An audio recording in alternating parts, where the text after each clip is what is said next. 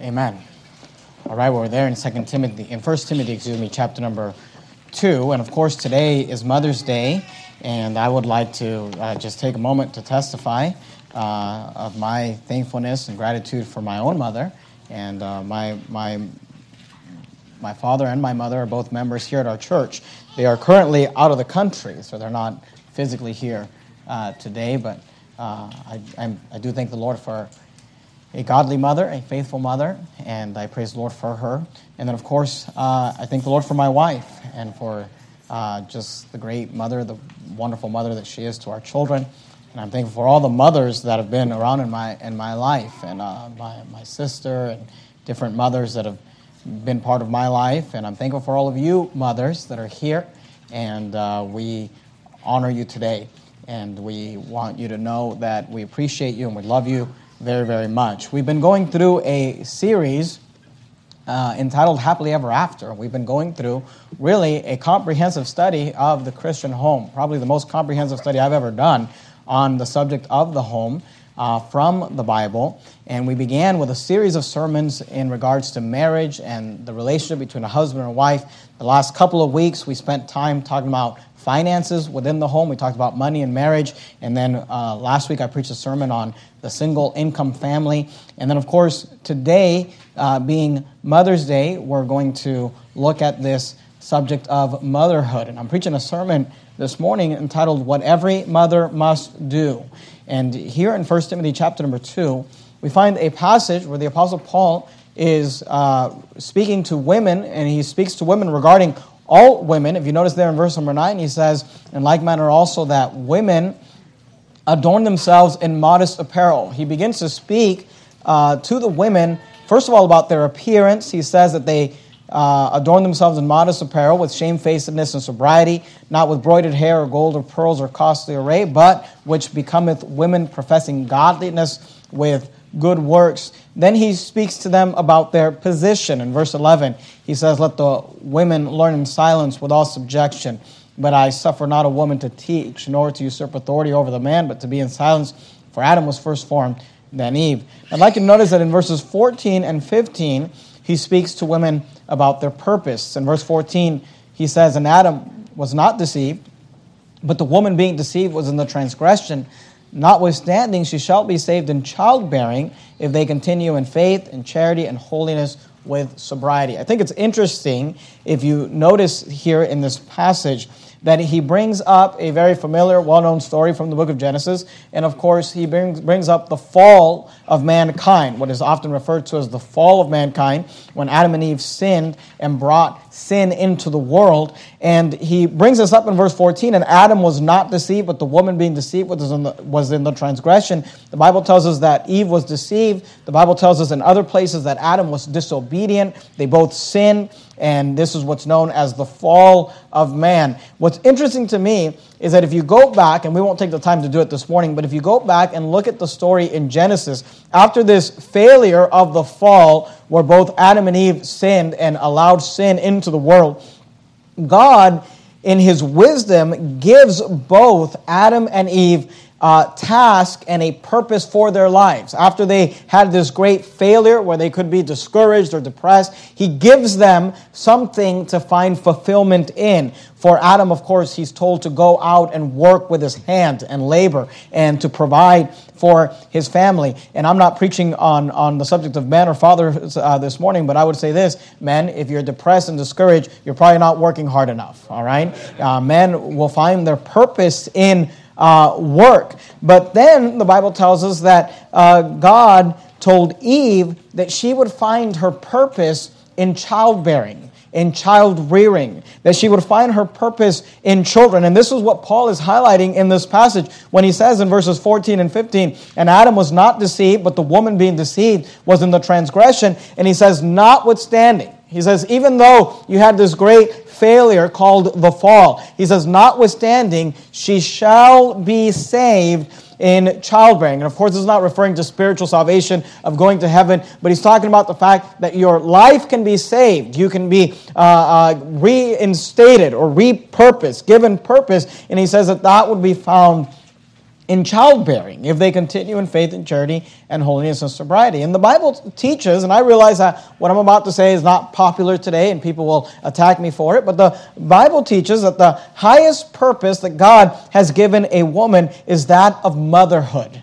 The most noblest of callings that God could give a woman is that of motherhood. And today there's an attack on motherhood.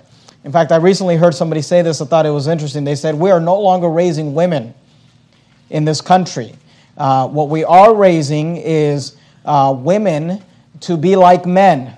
We are raising women that have the anatomy to have children, but we raise them to have the goals and the aspirations and the intention of someone that is not able to have children. We are not raising women to be wives and mothers. Instead, we are raising them to be corporate CEOs and business leaders, and we're no longer raising women in this society today. And you may not like me saying that, and I'm not trying to offend you on Mother's Day, I promise you that. But I will say this, this is known innately, and it's known just by study after study after study shows that the number one regret that women have in their lives when they get to a certain age and they are asked, your number one regret, study after study has shown that the answer to that question is not having children, not having more children, and not spending enough time with the children you did have.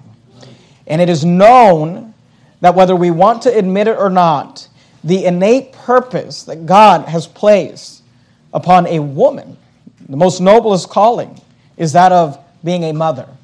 That's why I love Mother's Day.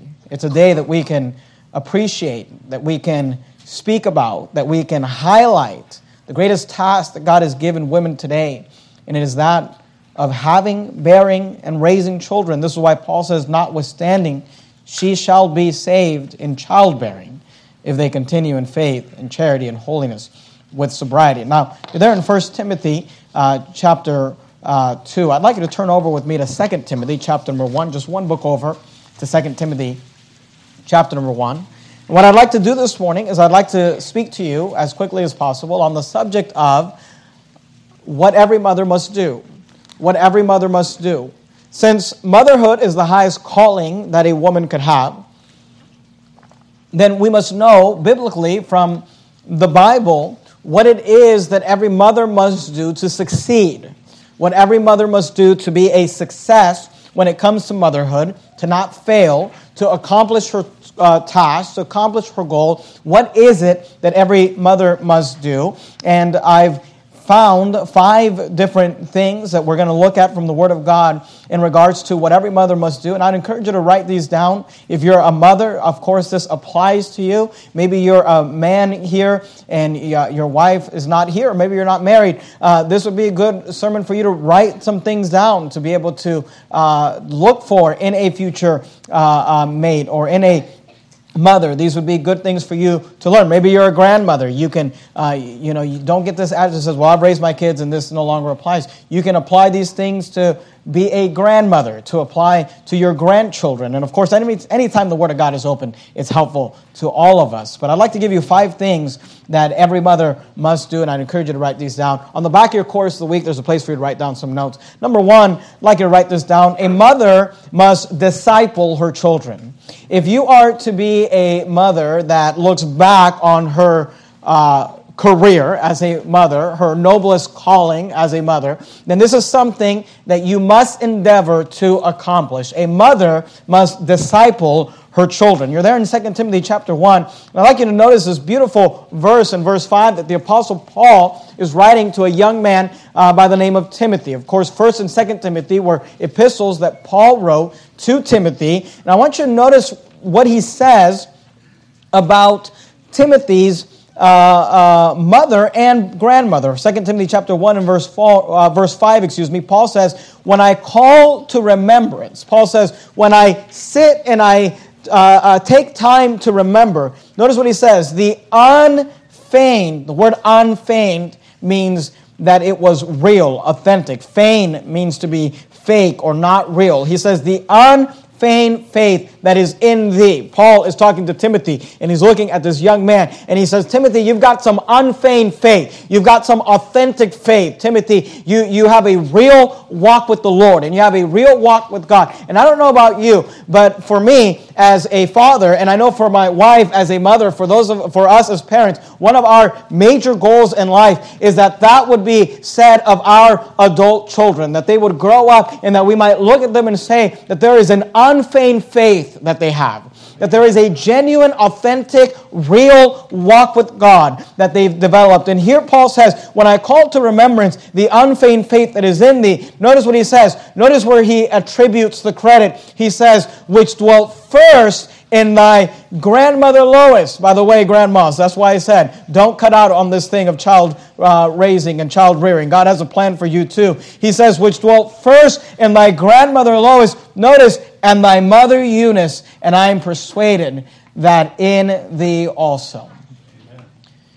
Paul attributes the unfeigned faith of this young man, Timothy, a man who ended up having 2 books of the Bible named after him. A man who had 2 epistles that were known for pastoral leadership. He says, I attribute your unfeigned faith, Timothy, to the faith that was first in your grandmother Lois and then in your mother Eunice. What is Paul saying? Paul is saying you had a godly, God-fearing grandmother that passed her faith as a mother down to her daughter Eunice, and then you had a mother that passed her faith down to her son Timothy. And I tell you this morning that if you want to succeed as a mother must endeavor to disciple her children. A mother must pass down her faith to her children. Amen. Your job, mom, is to make sure that you pass down your faith, your beliefs, your doctrine down to your children, that it might be said of your children that the unfeigned faith that is in them, that it dwelt first in their mother. A mother must pass down her faith. Now, the problem with that, or the obstacle with that, is this. You're there in 2 Timothy. Please go with me to 1 Peter. If you just keep going forward in your Bible, you'll go past the book of Titus, past the book of Philemon, past the book of Hebrews, James, and then 1 Peter. 2 Timothy, Titus, Philemon, Hebrews, James, and 1 Peter. Hopefully, you have a goal of having a son or having a daughter or having sons and having daughters that have unfeigned faith.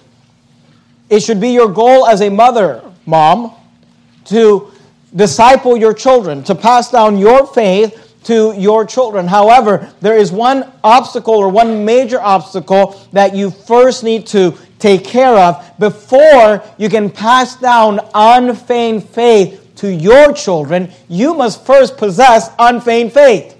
Amen. Before a mother can pass down her faith to her children, a mother must first have unfeigned faith of her own. She must first have a genuine walk with the Lord. So mother, you must be right with God.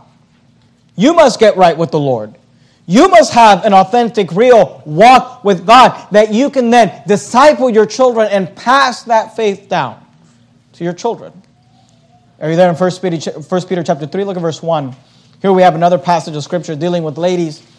1 Peter chapter 3 and verse 1.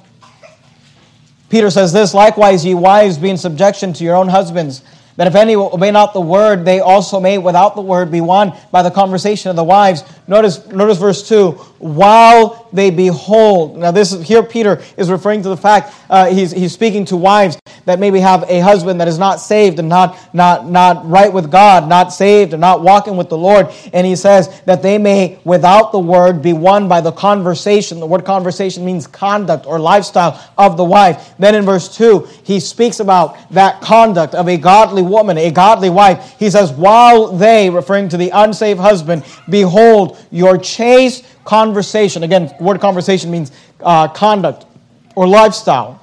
He says, while they behold your chaste conversation coupled with fear.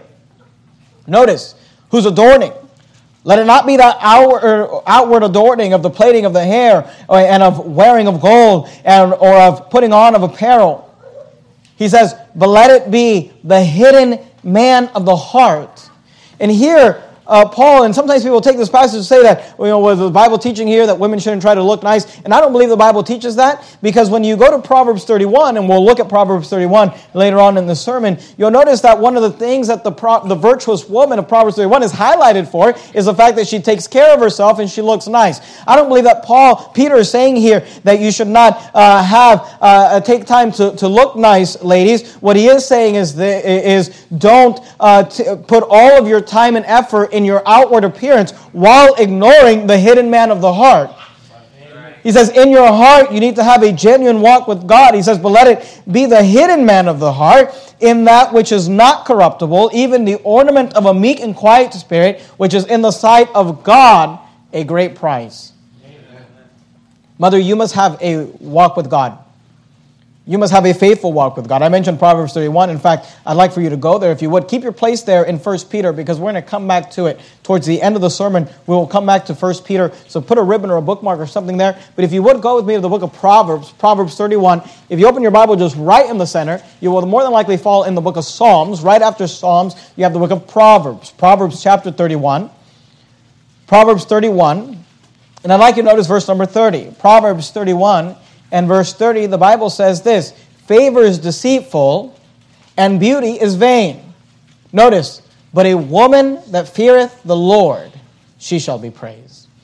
The Bible emphasizes this idea that you as a mother, you as a wife, you as a woman should have a genuine, authentic walk with the Lord. A woman that feareth the Lord, she shall be praised. And then your job, mother, is to take that unfeigned faith that you possess and then transfer that to your children. You pass that down to your children. You give that to your children. So I said number one this morning.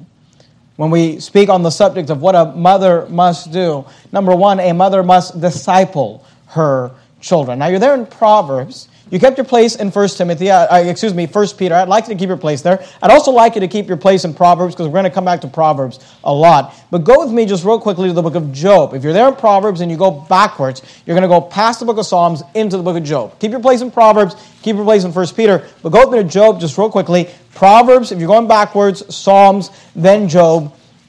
Job chapter 39. I'm giving you 5 reasons, 5 things that every mother must do if she is to succeed in her role as a mother. Number 1, a mother must disciple her children. But I'd like you to write this down as well. Number 2, not only must a mother disciple her children, but a mother must be devoted to her children. A mother must be devoted to her children.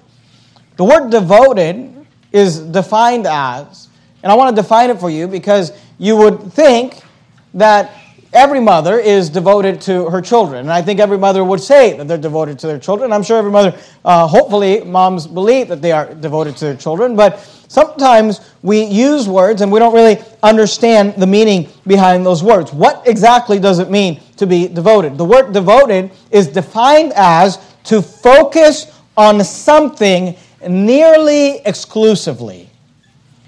To focus on something almost exclusively.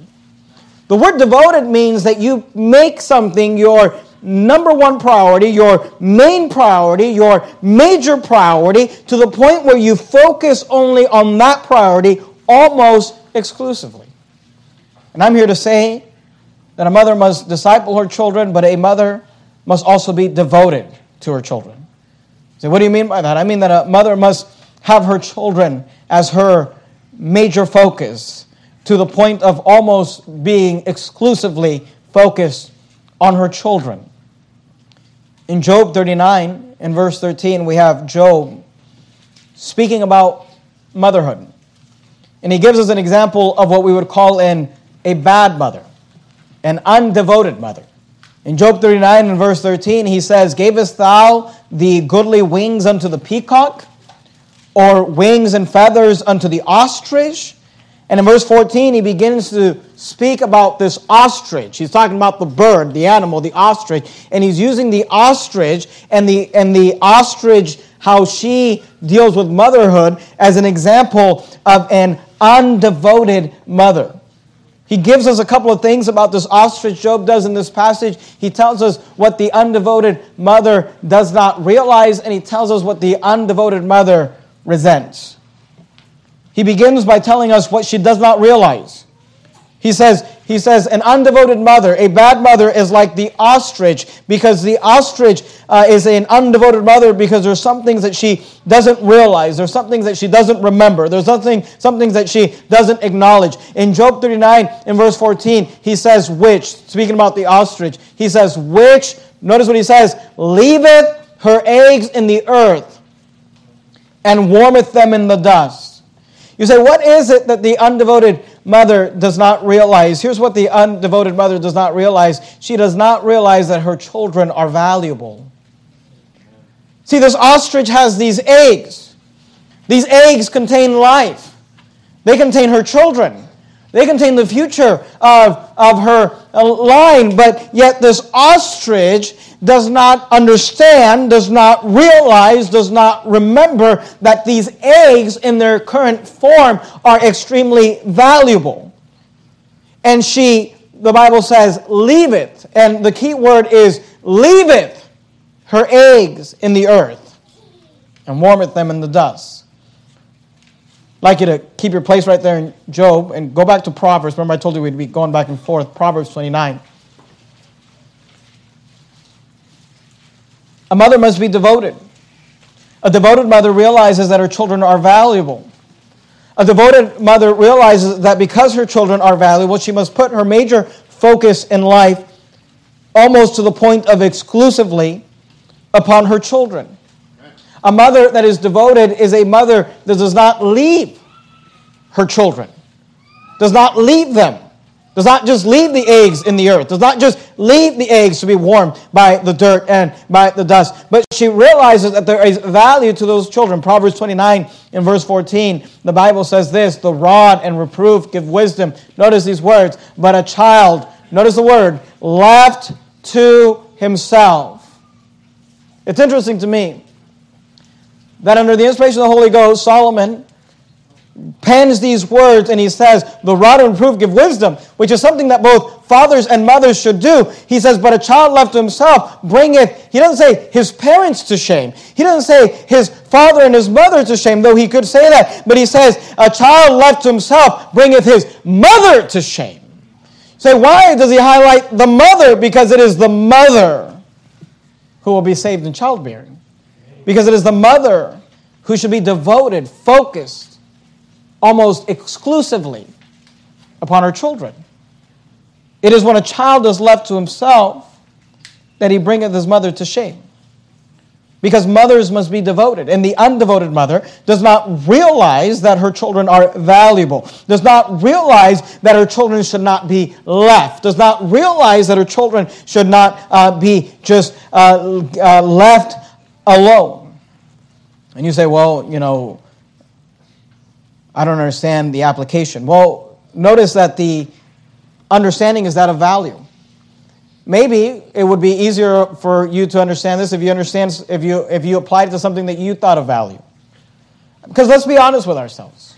How many of us, if you were handed a briefcase full of cash, a briefcase packed with money, thousands and tens of thousands and hundreds of thousands, maybe even millions of dollars, in one briefcase, would then take that briefcase and leave it for safekeeping with a stranger?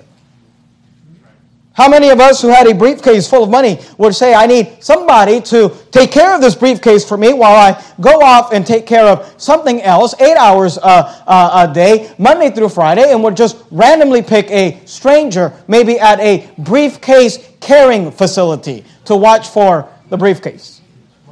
I mean, how many of us would hand a briefcase full of money to a government worker in a public institution called a school system and say, would you care for this for me? And you would say, no, you're crazy. I would not trust a stranger with a briefcase full of money. Yet mothers all over this country trust something much more valuable than money with strangers. And I'm here to tell you that a mother must be devoted to her children. She must put her focus almost exclusively upon her children. You say, Pastor, you don't understand. If my wife didn't go to work, then we could not live in the house that we live in. If my wife did not go to work, then we could not drive the car that we drive in. If my wife did not go to work, then we could not eat the food that we eat. And I would submit to you that I would live in the ghetto. I would walk everywhere, and I would eat rice and beans if it meant that my children could have a mother that is devoted to them. Amen. The undevoted mother doesn't realize the value of her children. But I'm here to tell you something, ladies. You will. You will. Studies after studies after studies show that women get to a certain place in life, and their biggest regret is not having children, not having more children, and not spending enough time with their children.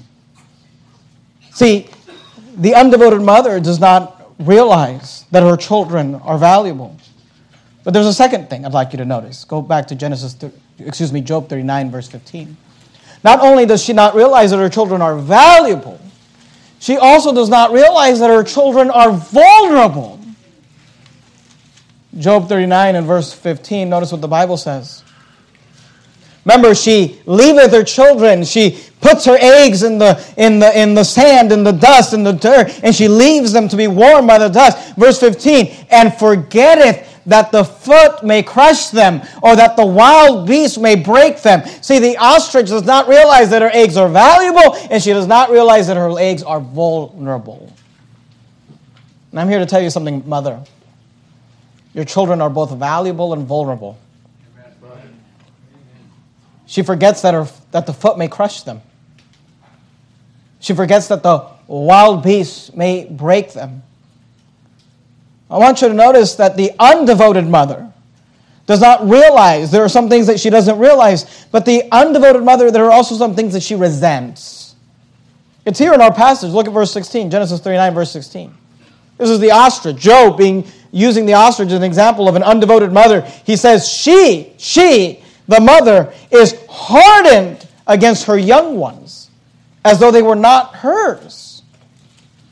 And he's speaking specifically about the ostrich. He says her labor is in vain without fear, because God hath deprived her of wisdom, neither hath he imparted to her understanding. He says that she is hardened against her young ones, as though they were not hers. And I believe today that there are many women that are resentful towards their own children.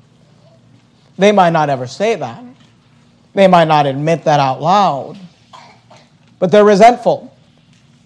They're resentful against their own children because they don't understand and don't have the right perspective about children. They're resentful at their own children because they believe that their children have somehow taken away their freedom or taken away their ability to succeed in a career. They believe that their children have somehow taken away or become a burden or gotten in the way of them fulfilling their purpose. And what they don't realize is that when they look at their children in a resentful manner, believing that their children are hindering them from their purpose, they don't realize that those children are their purpose. Amen. Those children are the reason that God created them. They're the reason that God put them here. They're the reason, they're the thing that God gave you to feel fulfilled. Amen. So you say, what must a mother do? A mother must disciple her children. She must walk with God and pass her walk down to her children. A mother must be devoted to her children. She must realize that they are both valuable and vulnerable. She must not be hardened against her own children as though they are some burden to be carried, as though they are some trial to be endured. But it's an opportunity to fulfill her purpose. She's hardened against her young ones. See, here's what, when I read Job 39, verses 14, 15, 16, I envision it a different way, and I'd like to read it for you the way I apply it. He's using an analogy here, a little parable of an ostrich. Here's what the Bible could say about the hardened mother, the ostrich. It says, which leaveth her not eggs in the earth, but her children in a daycare or in a public school or a private school, and forgetteth not that the foot may crush them, but that the temptations and influences of the world may crush them. Or you could say, and forgetteth not that the wild beasts may break them, but that the reprobate predators may break and defile them. You could say, it's like she is hardened against her young ones as though they were not hers. And when she goes to work, you could say, her labor is vain.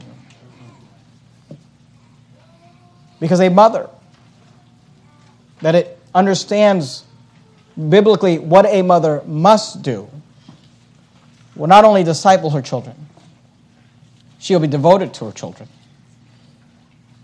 You're there in Job. Go with me back to Proverbs, if you would. Proverbs 31. Let me give you a third thing that a mother must do. A mother must disciple her children. A mother must be devoted to her children. Thirdly, this morning, a mother must direct her children. A mother must direct her children or instruct her children. Give her children instruction and direction. Maybe you're asking yourself and you say, well, discipling my children, I understand what you're saying, Pastor. I need to have a walk with God and I need to pass that down to my children. But how exactly do I do that? Well, here's how you do it. Number one, you get devoted, which means you free up your time to be able to be devoted, focused upon your children. And then when you have that time, you begin to purposely and on purpose direct those children. Instruct those children. A mother must not only disciple her children, she must not only be devoted to her children, but she must direct her children. You say, what do you mean by that? She must instruct them. She must teach them. She must train them. In Proverbs 31, we find this famous passage of Scripture. Proverbs 31 is known as the proverb of the virtuous woman. What's interesting about Proverbs 31 is that this chapter, which is one of the most well-known chapters in the book of Proverbs, and one of the most well-known chapters in the entire Bible, all focused on women and about a virtuous woman, is actually a chapter about a mother teaching her son what kind of girl to look for.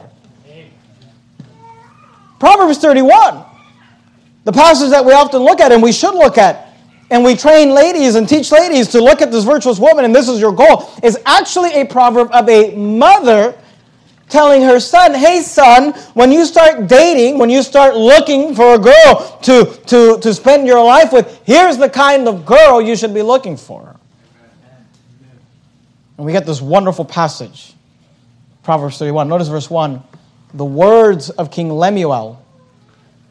Notice what he says. The prophecy that his mother taught him. Amen. Lemuel says, let me tell you what my mother taught me.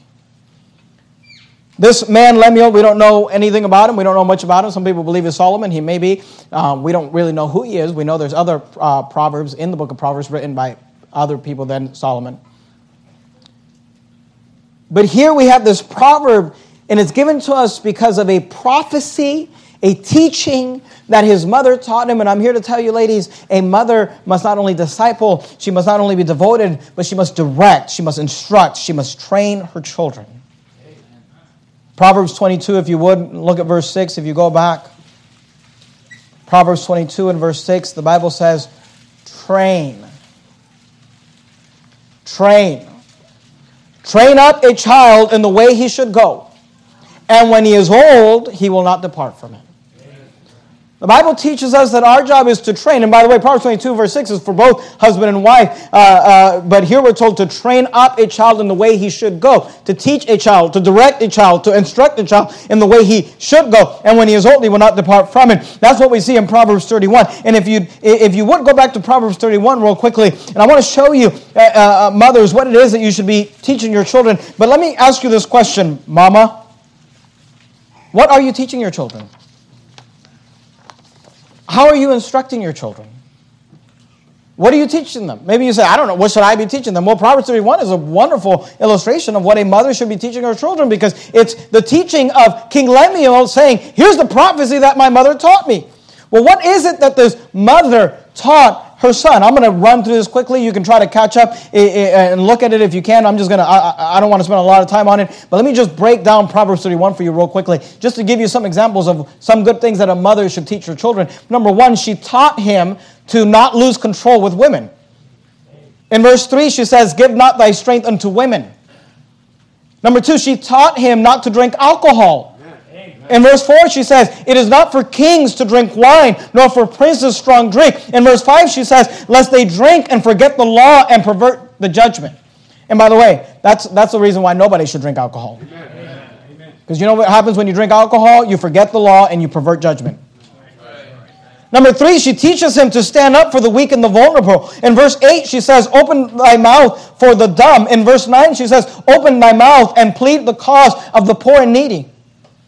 Number 4, she teaches him to find the right girl to marry. In verse 10, she says, who can find a virtuous woman, for her price is far above rubies. And then she spends the rest of the chapter detailing for her son what a virtuous woman is and the kind of girl that he should be looking for. Notice, number 5, she teaches him to find a girl that can work and is not afraid to work with her hands. Verse 13, she says, she worketh willingly with her hands. Verse 16, she says, with her hands she planted a vineyard. Verse 19, she says, she layeth her hands to the spindle, and her hands hold the distaff. Number 6, she teaches him to find a girl that knows how to cook well.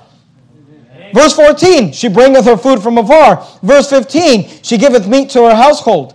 Number 7, she teaches him to find a girl that is a hard worker and not lazy. Verse 15, she says, she riseth also while it is yet night. Verse 18, her candle goeth not out by night. Verse 27, she eateth not the bread of idleness. Not sitting at home spending her time on Facebook and watching soap operas. Number 8, she teaches him to find a girl that has some business sense. Verse 16, she considereth the field and buyeth it. Verse 24, she maketh fine linen and selleth it, and delivereth girdles unto the merchant. Verse 18, she perceiveth that her merchandise is good. Verse 9, number 9, she teacheth him to find a girl that takes care of her appearance. Verse 17, she girdeth her loins with strength and strengtheneth her arms. Verse 22, she maketh herself coverings of tapestry. Her clothing is silk and purple.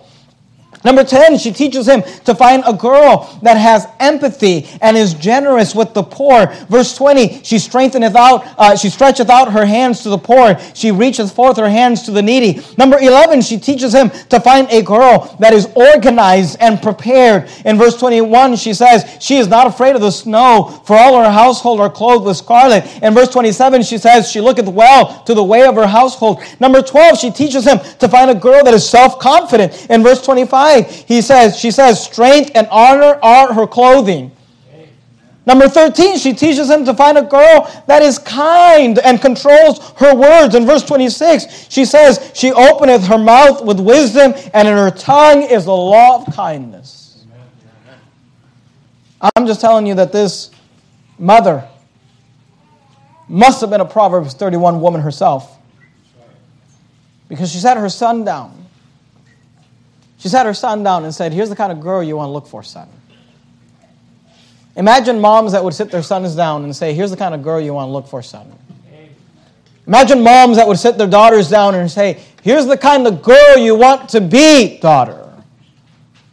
And you say, well, it's all about the girls. Well, here's what's interesting. The entire book of Proverbs, if you read chapter 1, it's about a father writing down some instructions for his son. I'm here to tell you something, mom and dad. Discipling your children must be done on purpose. Amen. Children are not raised to live for God just by accident or without action and effort being put into it. You've got to decide to sit down and train your children and instruct your children and direct your children. So we're talking about what a mother must do. She must disciple her children. She must be devoted to her children. She must direct, instruct, teach, train her children. You've got to prepare them for life. You've got to prepare them to be ready to be the virtuous woman or to be a mighty man. Go to Proverbs 14 if you would. Proverbs chapter 14. Let me say this too, mother. This is very more practical. Not only should you train your children for life, but you should train your children to help around the house. By the way, training your children to help around the house is part of training them for life. Amen. The Bible says in Proverbs 14:1, every wise woman buildeth her house, but the foolish plucketh it down with her hands. You know what the Bible says? The Bible says that a wise woman builds her house. You say, well, my husband goes off to work every day and he builds a business. Well, here's what a wise woman does. She builds her house. Amen. She runs her house like a business. She realizes that she has little employees. And they need to be trained. They need to be inspected. They need to be given review. Every wise woman buildeth her house. See, in this type of church, in this style of movement, where we teach and we believe that children are a blessing, so you should have as many as possible. We don't believe that you should do things that would end life after conception. We believe that a wife's purpose is to be a keeper at home, and she will be the most fulfilled when she lines herself up to what the Bible says. But here's the big complaint that we get from ladies in this type of church, is that they get overwhelmed with their children. Because children can be overwhelming. I mean, sometimes ladies are overwhelmed with one kid, and we just kind of like laugh, not to their face. Sometimes we do, but you start having 2, 3, 4, 6. They start getting overwhelming. Now, here's the thing, ladies. You can be overwhelmed with your children and all you have to do. Or you can take the time to train your children to help alleviate some of that stress. Now, here's why moms don't train their children. Same reason employers don't train their employees, because it requires time and patience. But it's worth the investment. It's worth you doing it. In our home, my wife has trained our older children to take over all of the breakfasts. They do all the breakfasts every morning. Now, it took her time to do that. She had to write down some recipes and write down ingredients lists, and she had to train them and teach them how to do it. It took time, but now that's something that they take care of. That's one thing that has been taken off of her plate. We've got older kids that get up in the morning and they've got a schedule and a routine, and sometimes they're making French toast, and sometimes they're making waffles, and sometimes they're making chocolate chip pancakes, and sometimes they're making different things, but they've got a system and they've been trained to be able to make breakfast for themselves and for their siblings. She's trained our children to do, our older children especially, to do their own laundry. She doesn't do their laundry. They do their own laundry. They do their laundry. They put it in the dryer. They fold it. They put it away. They've been trained to do that. Now, that took time to do. She's trained our children to sweep, to mop, to vacuum, to clean up the backyard, to take out the trash, to do these things. And here's what I'm telling you, Mom. You got to train your kids for life, but you got to train them at home. Train them. You can complain about the burden they are, or you could help them alleviate the burden you have. Now look, training is difficult. Training is hard. And look, moms, I understand. I get your pain. Because you say, well, the difference is in the workplace, you can fire them. I'm stuck with these kids. Listen, Mom, I get your pain. I'm an employer here at our church, but because this is a ministry, I tell our staff guys, when I pick you, when I choose you, when I ask you to come on board, I'm committed to you, and nothing's going to change. I mean, it'd have to be an extreme, like you're a reprobate thing to change that. I am committed to you. I'm committed to them. I'm committed to be with them, in this thing till the end. If you ever hear of one of our staff guys leaving our church, and it'll be because they chose not me. Now here, you say, well, that sounds nice. Well, here's the part that maybe doesn't sound nice. Because I'm committed to them, I'm also committed to correcting everything they do wrong. Because I'm not going to spend the rest of my life frustrated. Here's what's going to happen is I'm going to be committed to them, and they're going to do it the way I like it, and I'll be happy. Or they'll get so tired of me constantly saying, no, we don't do it that way. No, you shouldn't say that. No, you shouldn't go there. No, that's not right.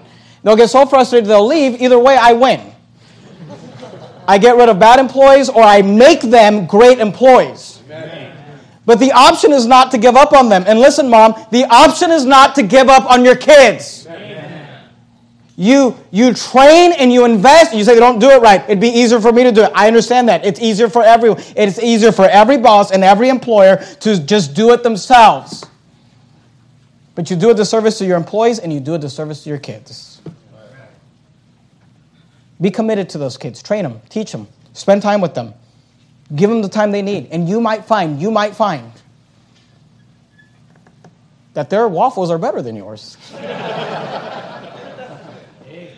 That they're good at what you've trained them to do. that they alleviate some of the stress, that they alleviate some of the burden. Go to Proverbs 29. Proverbs 29. And my boys' waffles are not better than my wife's, by the way, just so you know. I don't want to give them a big head.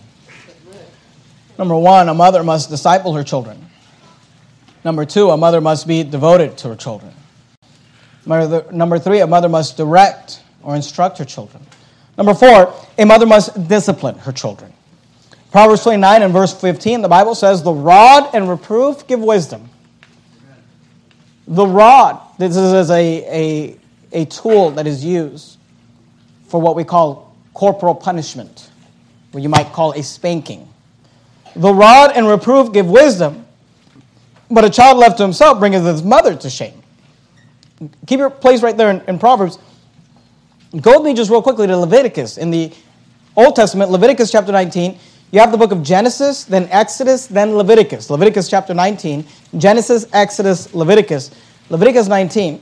Let me say something to you, mothers, especially those of you that stay home with the children. If you stay home and your husband goes to work, then you, mom, must be the primary disciplinarian in your home. You say, why do I have to be the primary disciplinarian in the home? Because if you're devoted to your children, you're the one that spends the most time with them. I love my children, and I try to be a good father and spend time with them and do all the things that I'm supposed to be as a dad, but my wife spends way more time with our children than I do because she's the mother that homeschools them and that is the keeper at home. And as a result, mom, you have to be the primary disciplinarian in your home because you are the primary authority that is around your children. If you are waiting around for your husband to discipline your children, you are both doing a disservice to your children and your husband. Leviticus 19 and verse 3, the Bible says this, ye shall fear every man his mother. Did you catch that? Mom, your kids should be afraid of you. I know in this woke world we live in, that's not something that you're supposed to say anymore.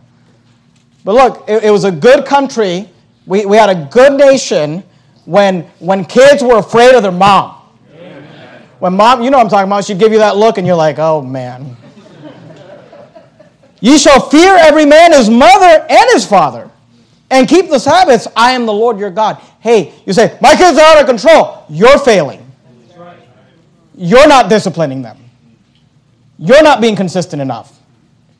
Maybe you should cancel the social media accounts that you've got and get off the couch and actually deal with the children. A mother must discipline her children. And I'm here to tell you something, mother. If you are the kind of mom that does not discipline your children and in fact makes excuses for your children, you will raise a monster. And it will bring you to shame. And at the end, no matter how much you're told otherwise, you will blame yourself. And I'm trying to keep you from that. Because the rod and reproof give wisdom, but a child left to himself bringeth his mother to shame. You ever notice how when you have these high-profile murderers, high-profile crime, these people go to court and it's publicized, the news, newspaper, magazines, things like that.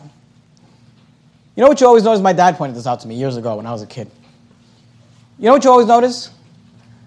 It doesn't matter. I mean, they could have stole all this money. They could have lied about all sorts of things. They could have done all sorts of terrible things. You know who you'll oftentimes see there supporting their kid?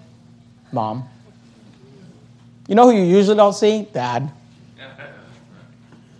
You know why that is? Here's why. Because the Bible says, the rod and reproof give wisdom, but a child left to himself bringeth his mother to shame. Right. See, Mom, whether you realize it or not, there's an innate connection between you and your children. And that connection is never going to go away. So why don't you just stop working at that fast food place or wherever it is you're working that you think is so important? Well, I don't work at a fast food place. I'm the CEO of a corporate company. Same difference. In comparison to the value of your children, it's nothing. So a mother must disciple her children. She must be devoted to her children. She must direct her children. She must discipline her children. This is the last one. Go to Proverbs chapter 4. A mother must be delicate with her children. Delicate. You say, well, you just told us we have to discipline them and they should be afraid of us. You know, there's something amazing about a woman, a way that God created her.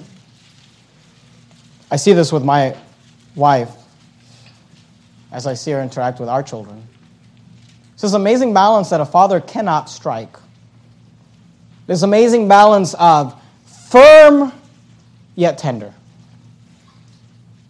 Strong yet loving. Dads, you know, we're not able to have all these different emotions and balance them all at the same time. We tend to be singularly focused, which helps us in the workplace. Sometimes I'm working on something and I've got a project I'm working on, and I mean, the house could be on fire. And my wife's like, are you not paying attention? Someone broke into the house and I shot them. And I'm just like, you know, I'm focused. This is one of the things that men do. It helps you, and it's not good. Women are not like that. You know, my wife, she could be having a conversation with you while listening to the kids talk to their friends about something, and, you know, making sure that they're not saying something they shouldn't be saying, while, you know, watching the toddler on this side and thinking about the 3 things she's got to take care of when the conversation's done. That's how women are. And God has created, see, men, we tend to go on these extremes. So when I get upset with the kids, it's just upset. It's just, you know, screaming and whatever, you know. You're going to get this done, you get this done now, you know. This is why the Bible says, by the way, you know, fathers, provoke not your children to wrath. Amen. But women have this innate ability to both be bold and tender, strong and delicate. Proverbs chapter 4 and verse 3, the Bible says, for I was my father's son. Notice, the book of Proverbs was written by King Solomon to his son, giving him all this wisdom needed for life. He talks about family and friends and finances and fitness and all sorts of things. But here he says, I was my father's son, and then he says this about his mother, tender and only beloved in the sight of my mother. He said, my mother was tender. He said, I was only beloved on the side of my mother. Go to Isaiah, if you would, Isaiah 66. We're almost done. Isaiah 66, you're there in Proverbs, you go past Ecclesiastes, Song of Solomon, Isaiah. Isaiah chapter 66. In Isaiah 66 and verse 13, God is speaking. I want you to notice the analogy that God uses towards the children of Israel. Isaiah 66 verse 13, God says, as one whom his mother comforteth, so will I comfort you. God illustrates his comfort as the comfort of a mother. And isn't it true? I mean, I have a good relationship with my kids. I have a great relationship with my daughters. My daughters are girls, of course, and they're younger. My sons are older, and obviously they're boys. So we maybe have a little bit of a different relationship, and we do jujitsu and we work together and things like that. But the girls, you know, I love on them and I hug on them and I care for them and I cuddle with them and all those things. But it's always interesting to me that whenever they are hurt, I mean, even if they're with me, and even if we're having a loving time, as soon as, you know, something falls and hits a toe, or they trip and something, you know who they want? Mom. Mama. Why? Because God says, as one whom his mother comforteth. There's just a comfort that a mother can give that a father cannot. He says, so will I comfort you. Mom, you must be delicate. You must be tender. Go back to 1 Peter chapter 3, if you would. If you kept your place. Remember I told you at the beginning of the sermon that we'd come back to 1 Peter towards the end of the sermon? Hint, hint. 1 Peter chapter 3. I asked my wife about the ladies' tea. When she came home after ladies' tea, we had wonderful ladies' tea, well over 100 ladies there. I asked her, Brother Matt Borello preached for us, and I appreciate Brother Matt doing that. And I asked her about the sermon, and she said, oh, it was great.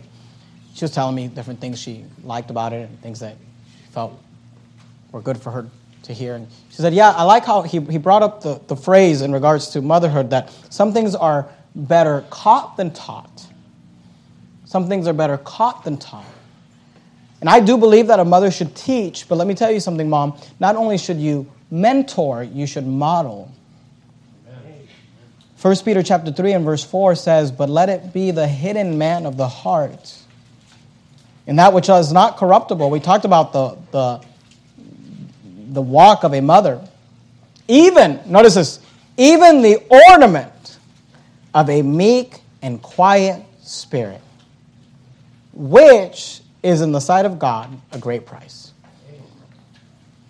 You know what the number one description that God gives for a woman? You say, if you could just put into one phrase what a woman should be like, what Proverbs 31 is teaching, here's the phrase: meek and quiet. Amen. To have a meek and quiet spirit. The word ornament says that she has the ornament of a meek and quiet spirit. The word ornament is defined as a thing used to make something look more attractive. A decoration. God says, hey, ladies, make sure that, go ahead and put on your nice earrings, and go ahead and put on your nice necklace, and go ahead and put on your nice bracelets, but don't forget the most important ornament, the most important accessory that you can add to yourself for beauty is that of a meek and quiet spirit, which is in the sight of God a great price. By the way, let me give some advice to you single men. You start dating a girl and she's loud and obnoxious, run. Run screaming and yelling in the opposite direction. Stay away from that. I can't believe you say that. Well, the greatest mother in the Bible told her son, hey, make sure that she has the law of kindness in her tongue. Amen. Peter tells us that she has a meek and quiet spirit. And here's what I'm telling you, mothers, you should be delicate. You should be tender. Are you mentoring and are you modeling for your children a meek and quiet spirit? A meek and quiet spirit. Because some things are better caught than taught. Or are you loud and obnoxious, rude and mean, angry and stubborn? These are other words that are used for other women in the Bible. A mother must be tender, delicate, must have a meek and quiet spirit. And here's the truth. And here's the truth. And listen to me, please. I'm a sinner. My wife is a sinner. We are sinners. We are not perfect. But one thing that we are trying to do in our marriage is to model a type of marriage for our children. For me to be the type of husband and a father that my sons would want to grow up and say, I'd like to be like my dad. And that my girls would grow up to say, I'd like to marry someone like my dad. Amen. And my wife is mentoring and modeling in her role as a wife and as a mother, that my daughters would want to grow up and say, I would like to be the type of wife and mother that my mother was. And that my sons would say, I would like to marry the type of girl that my mother was. It's better caught than taught. It's good both, caught and taught. So you say, well, what must a mother do? Go to Psalms real quickly. We're going to go to Psalms and then Proverbs. We'll finish up. If you kept your place in Proverbs, right before Proverbs you have Psalms. Psalm 113, we're going to go to Psalms and Proverbs. We'll be done. What must a mother do? A mother must disciple her children. A mother must be devoted to her children. A mother must direct her children. A mother must discipline her children. A mother must be delicate with her children. You say, Pastor, I don't really like this sermon, and I feel like you're just picking on ladies. Okay, then you make sure you come back in a few weeks for Father's Day when I preach a sermon called What Every Father Must Do. Amen. Because dads, you have a job too. We'll just wait for your day. Psalm 113 and verse 9. You know that motherhood is supposed to be joyful? Amen. Psalm 113 and verse 9. He maketh the barren woman to keep house and to be a joyful mother of children. Praise ye the Lord. I love that phrase. A joyful mother of children. You know that motherhood is supposed to be joyful. Yet today there are many mothers that are not enjoying their motherhood. They're not joyful. They're overwhelmed, frustrated, stressed out, resentful. They might not ever say that, but that's how they feel. Pastor, how do you keep a woman from being... Here's all I'm telling you. Mom, if you would disciple your children, if you'd be devoted to your children, if you would direct your children and discipline your children and be delicate with your children, I promise you could be a joyful mother of children. Proverbs 23, verse 24. We'll finish up. Proverbs 23, verse 24. Because your goal, mom, and your goal, dad, is to raise children that love the Lord, that are productive members of society, that have work ethic and take personal responsibility. This is your task. This is what God has called you to do. Proverbs 23 and verse 24, the Bible says, the father of the righteous shall greatly rejoice. We're not done raising our children, and the Bible says that you don't know what a day will bring forth. The Bible says, let he that thinketh he standeth take heed lest he fall. We're doing everything in our power to try to raise our children. One of the things that my wife and I talk about is we're trying to have as few regrets as possible in our parenting. I'm sure we'll have regrets. Everyone has regrets. But my goal and my wife's goal is to raise righteous adults. The father of the righteous shall greatly rejoice, and he that begetteth a wise child shall have joy of him. Verse 25, the father and thy mother shall be glad. Notice this. And she that bare thee shall rejoice. See, motherhood is supposed to be joyful. And it can be joyful. And it will be joyful when you do it right. So what does that mean? What is a mother supposed to do? She should disciple her children, be devoted to her children, direct and instruct her children, discipline her children, and be delicate and tender with her children. And then it can be said of her, like it said of the Proverbs 31 woman, Proverbs 31 verse 28, if you would. Proverbs 31 verse 28. Her children arise up and call her blessed. Her children arise up and call her blessed. Her husband also. And he praises her. God bless you, moms. You've got a tough job.